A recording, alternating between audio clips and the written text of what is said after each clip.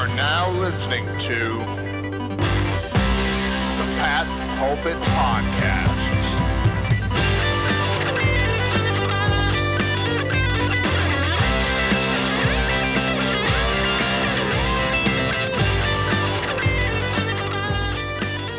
All right. Hello, everybody, and welcome to the Pat's Pulpit Podcast. I am Alex Shane here with my good buddy Rich Hill, here to recap the week that was in the NFL. Week 2 was in the books, and something weird happened this past week, Rich Hill. The Patriots lost a game, and no one's really upset about it. There's no Patriots are done articles. There's rift in the locker room articles. The Patriots lost a road game to a very good NFC opponent, and people seem pretty happy about it, and that's a very weird feeling if you're a Patriots fan of the past 20 years or so. Yeah, it's a new feeling. There's probably only a few games over the past decade where the Patriots have lost, and you've been like, you know what? They gave it the good old college try. You know, the only thing that I can think of was the game against the Packers back in 2014 when it was like the second of a back-to-back, and like there was like a really good Aaron Rodgers versus Brady game. Rodgers was just making some passes that you have to tip your hat to in the same way that Russell Wilson was. And you know what? That's the game of football. Sometimes they make 5 impossible-to-stop catches, and that's the end of the game. And like, I think part of it is that you can look around the league and see that, you know, things are still as good as they were before. You know, the Falcons are still absolutely heartbreakers. The Bills have a lot of early season hope that is sure to fade as the season wears on. And so, you know, the Patriots are in good standing. They have a franchise quarterback, and, you know, there's not too much reason to panic. There is not. There wouldn't be, even if they were 0-2 right now or 2-0. Like we said early on, Rich, this is still the preseason. The Patriots are still figuring things out, but what really makes me happy is the disparity, the positive disparity between what we saw from the passing game week 1 versus week 2, a complete flipping of the playbook, the expansion of the playbook, getting more receivers involved, very, very good things to take away from that game. But before we get too deep into Patriots Seahawks, are there any other games that happened in week 2 that you want to touch on real quick before we jump into it? Oh, we would be remiss to do this podcast without talking about that Atlanta Falcons. Absolute just destroying themselves against the Dallas Cowboys. Tell me if you've heard this story before, though, Alec. The Falcons, partway through the at halftime, were up 29-10. With 8 minutes to go in the fourth quarter, they were up 39-24. Alec, what do you think happened at the end of this game? Well, I mean, there's probably a stat out there saying at one point they had a 99.9% win probability, and so they've already blown their 99.9% win probability against the Patriots in the Super Bowl. So I don't think it's legally or statistically or physically possible for a team to blow 2 99% win possibilities in the span of 5 years. It just doesn't happen. So they won, of course. Oh, yeah, naturally. Unless, of course, you talk to any Atlanta sports fan and they'll just say, well, yeah, obviously they were going to lose that game. Obviously. This game had one of the worst special teams plays I've ever seen, honestly, and this is coming from someone who watched that Indianapolis Colts fake punt against the Patriots a few years back, which, holds the title in my book for just the most ridiculous one. The Atlanta Falcons decided to not even try to recover an onside kick, and the Cowboys got it. If you haven't seen it, highly recommend anyone who's listening to go just Google Dallas Cowboys onside kick. It's worth your time because you'll just be dumbfounded by what a horrible job of coaching this Atlanta Falcons team has, because that's like special teams 101, and they just missed it. And then of course, the Cowboys came back to win that game. Yeah, it's crazy. I mean, they were literally Falcons just standing around waiting for the ball to travel 10 yards, as if they literally didn't know the receiving team's allowed to touch the ball at any point. It's the Cowboys, the kicking team, who have to wait 10 yards. That is 100% on the coaching. You hear about the Patriots practicing situational football. They'll do onside kick drills. They'll do fumble rooski drills. They will prepare for moments like this in games. If you're a Falcons fan, it's like you're just kind of waiting around, and at no point is any lead safe. You could be up by 10 points with 2 seconds left, and you'll probably still find a way to lose, and that stinks. But you know what? It worked out for us a couple years ago in the Super Bowl, so can't be too upset about it. Yeah. How about the Bills-Dolphins game? Rich, check that game at all? The Dolphins got kind of spanked around by the Patriots in Week 1. They were within a field goal beating the Bills in Week 2. Any takeaways from that game in the AFC East? Yeah, I mean, I think there's a couple points to like here, or just to discuss. One is that I think the Dolphins are better than their 0-2 record suggests. And on the other hand, I think that the Bills are definitely going to be in the running for the AFC East title. Josh Allen appears to have potentially turned a corner as a quarterback. 3 years into his career, he's taken another step forward, it seems like. And I believe, in my book, the acquisition they made for Stephon Diggs really helped it. So I don't know necessarily how much is Josh Allen progressing as a player versus Stephon Diggs just being one of the best receivers in the league. But when you have Diggs, you have John Brown, you have Cole Beasley as your top 3 targets, you're going to have a great time throwing the ball. Allen's making the throws that they're asking him to make. Brian Daboll is doing a great job drawing up an offense that makes the Bills very efficient. But Josh Allen right now, from a statistical standpoint, top 3 quarterback in the league, along with Russell Wilson and Aaron Rodgers. So it'll be very curious to me to see if Allen's able to sustain this level, because if this is the new Josh Allen, and if this is who he truly is, then this Bills team is going to be, competing with the Chiefs and the Ravens for the AFC title, because that's how good he's been playing. And it's funny, the Bills don't play the Patriots until November 1st of this year. Very late games, physically speaking, historically speaking, when these teams meet up. So a lot can happen between now and then. And I agree, there's definitely a chance. We've seen this kind of slowly building over the past couple of seasons where Patriots versus Bills, usually that game ends up more or less clinching an AFC East for the Patriots. And maybe this is a year where the league will finally get their way. And that Week 16 game, should the season last that long, Bills at Patriots Monday night will be for the AFC East Championship. They've kind of been trying to set that up for a couple seasons now, and the Pats have spoiled them by being done with the division in Week 13 or so. So we'll see what happens there. But yeah, I think you made a good point about Josh Allen and Russell Wilson, which is a good as transition as any into the Patriots-Seahawks game. Look, man, I think I am not alone in thinking the Patriots are going to lose this game before it even started. I think on our last podcast, I predicted like a 31-17 kind of shellacking by the Seahawks, and the Patriots hung in there. They made some great plays. The offense looked solid. The running game and the passing game looked very balanced.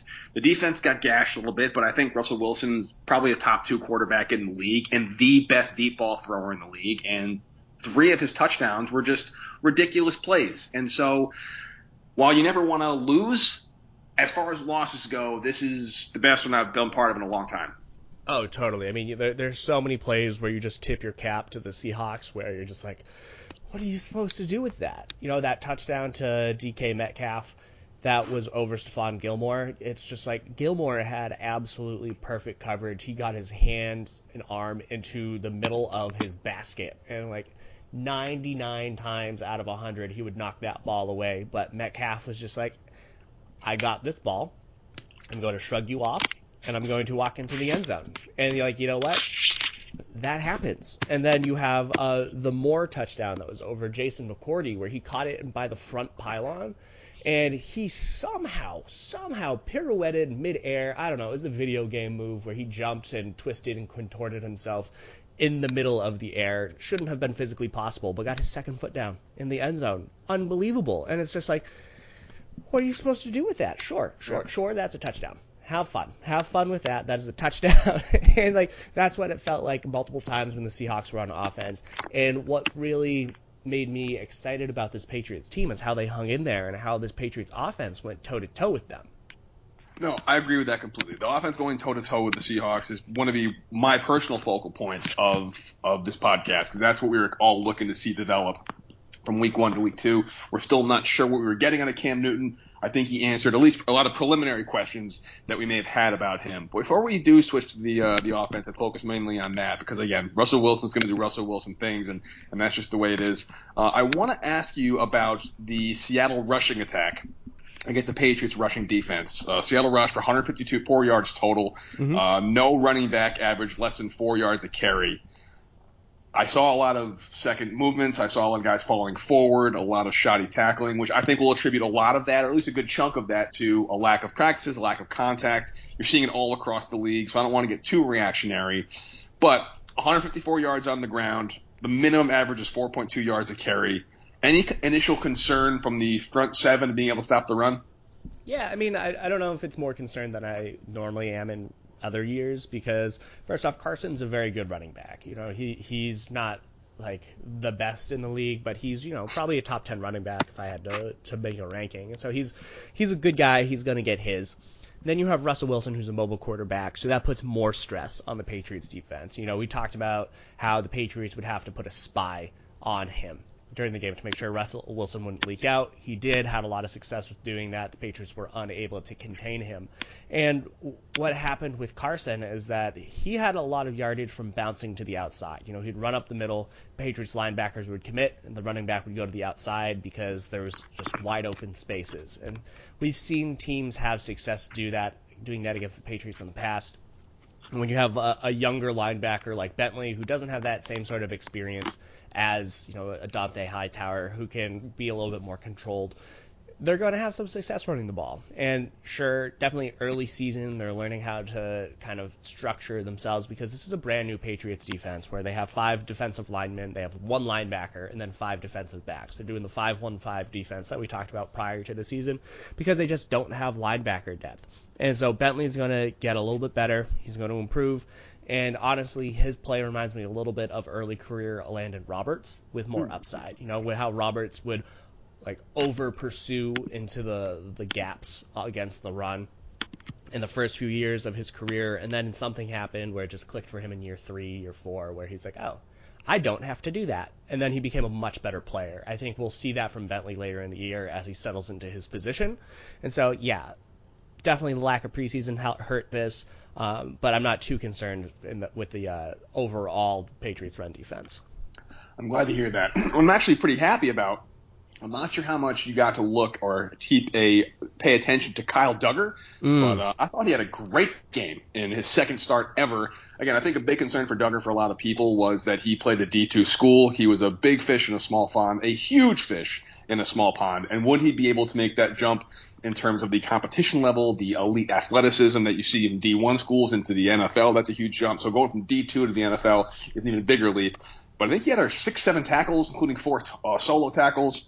He was pretty dominant as that linebacker safety hybrid spot. Blew a couple plays in the backfield, very instinctive. Very pleased with what I've seen of him so far. Yeah, totally. I mean, he reminds me a little bit of Jamie Collins a little bit when he was out there, how much he was thumping those offensive linemen and driving them back.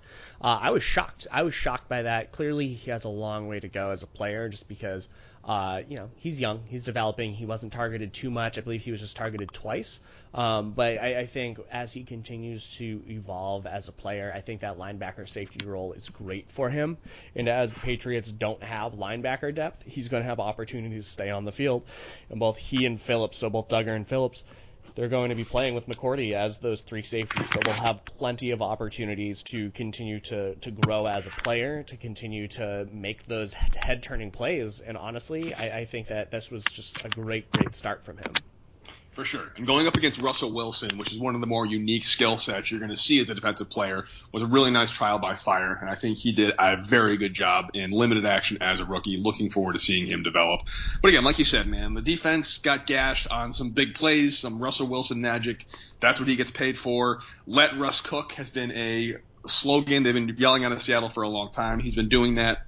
Tip your cap. What a joy to watch Russell Wilson is. Big fan of his play, and congratulations to them. On the big story, though, I really do think is just how much the offense has progressed in 2 weeks. I know it was game plan specific. I know they wanted to ease things into things last week with the Miami Dolphins not being that good and being able to call out design runs for Cam Newton and limiting the receivers. But, I mean, Newton threw for almost 400 yards. He threw 44 pass attempts. Completed 30 of them. I think that his 1 interception wasn't as much on him as it was on the receiver. Bird, I think, rounded off his route a little bit. It wasn't a great throw, but it wasn't a horrible decision by his part. I don't think he ran. I think of his designed runs, I think maybe 4 of them were actual QB calls a number. The rest were all kind of scrambled, extending the play. Really, really happy with what I saw so far out of the Patriots in this limited offensive performance this past 2 weeks. Oh my gosh, yeah, right?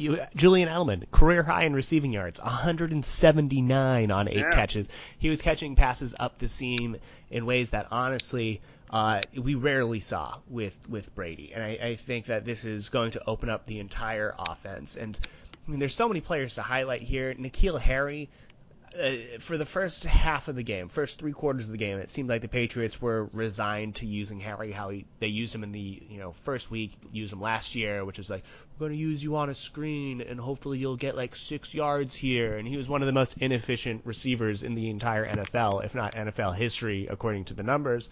And then in that fourth quarter, Cam Newton was like, I'm going to find you, N'Keal Harry, on incredibly important plays. And on that hurry-up offense, which I think hopefully highlights how they might use Harry for the rest of the year, they were finding him in that intermediate space. He was catching huge passes in that 10 to 15, 10 to 20-yard range, and he was making those catches. I think he had 3 catches for 40 yards on that final drive by the Patriots, and I really hope that opens up the door for him to continue to grow as a player, to grow with his opportunities, because he's more effective when he's attacking multiple levels of that defense. And so I loved what we saw from him. I loved the development we saw from Byrd, who has been leading the Patriots receivers in snaps over the first 2 games. Zero catches in that opening week, but he had 6 for 72. Looked very reliable, although he did have that poorly run route that led to that interception. But, if he is that wide receiver 3 behind Edelman and Harry, the Patriots offense is in a pretty good spot from a passing day.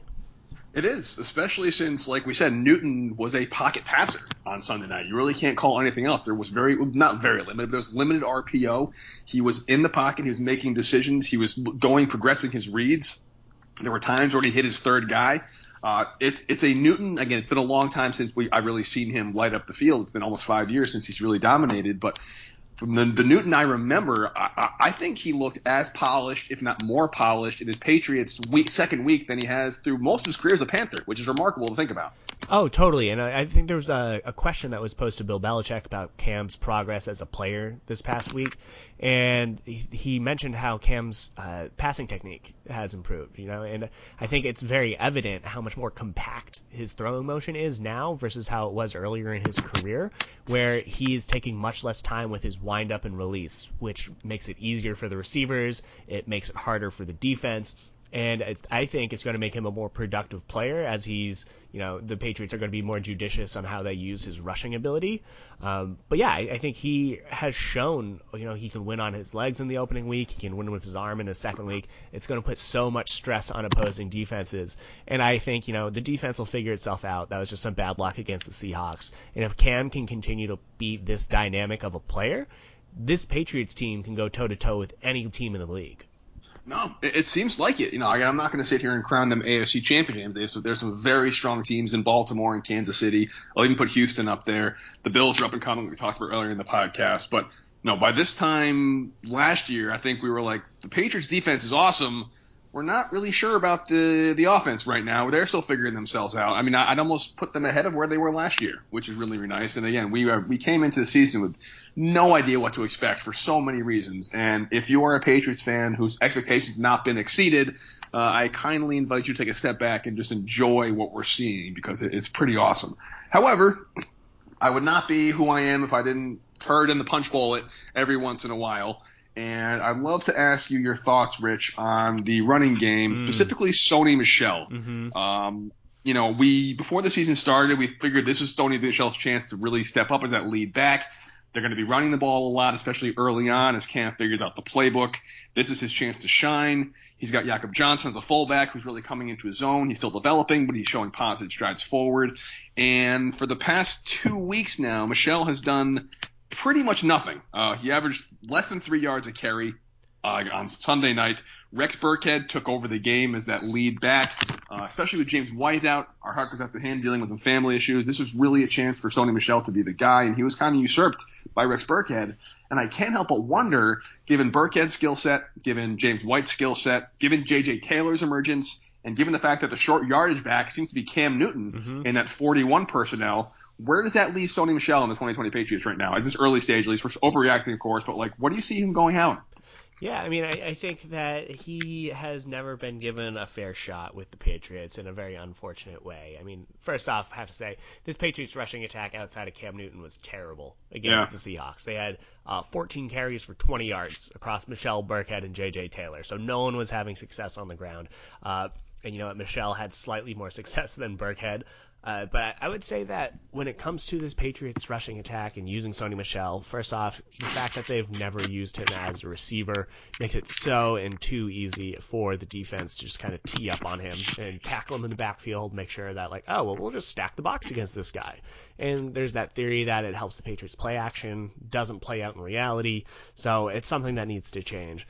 But with regards to what his role is for the Patriots, I mean, I think that they're still going to rely on him to run the ball with, or, however much success he has. I think they're going to count on him to say, you know what, get 7 to 10 touches a game, and he's going to lead the Patriots running backs and carries this year, health permitting. He's going to lead the team in rushing yards, but it's going to be one of those seasons where, you know what, he's going to have 700, 800 yards from scrimmage, maybe 5 to 6 touchdowns, and it's going to just show that, the Patriots probably should have taken a running back in the first round.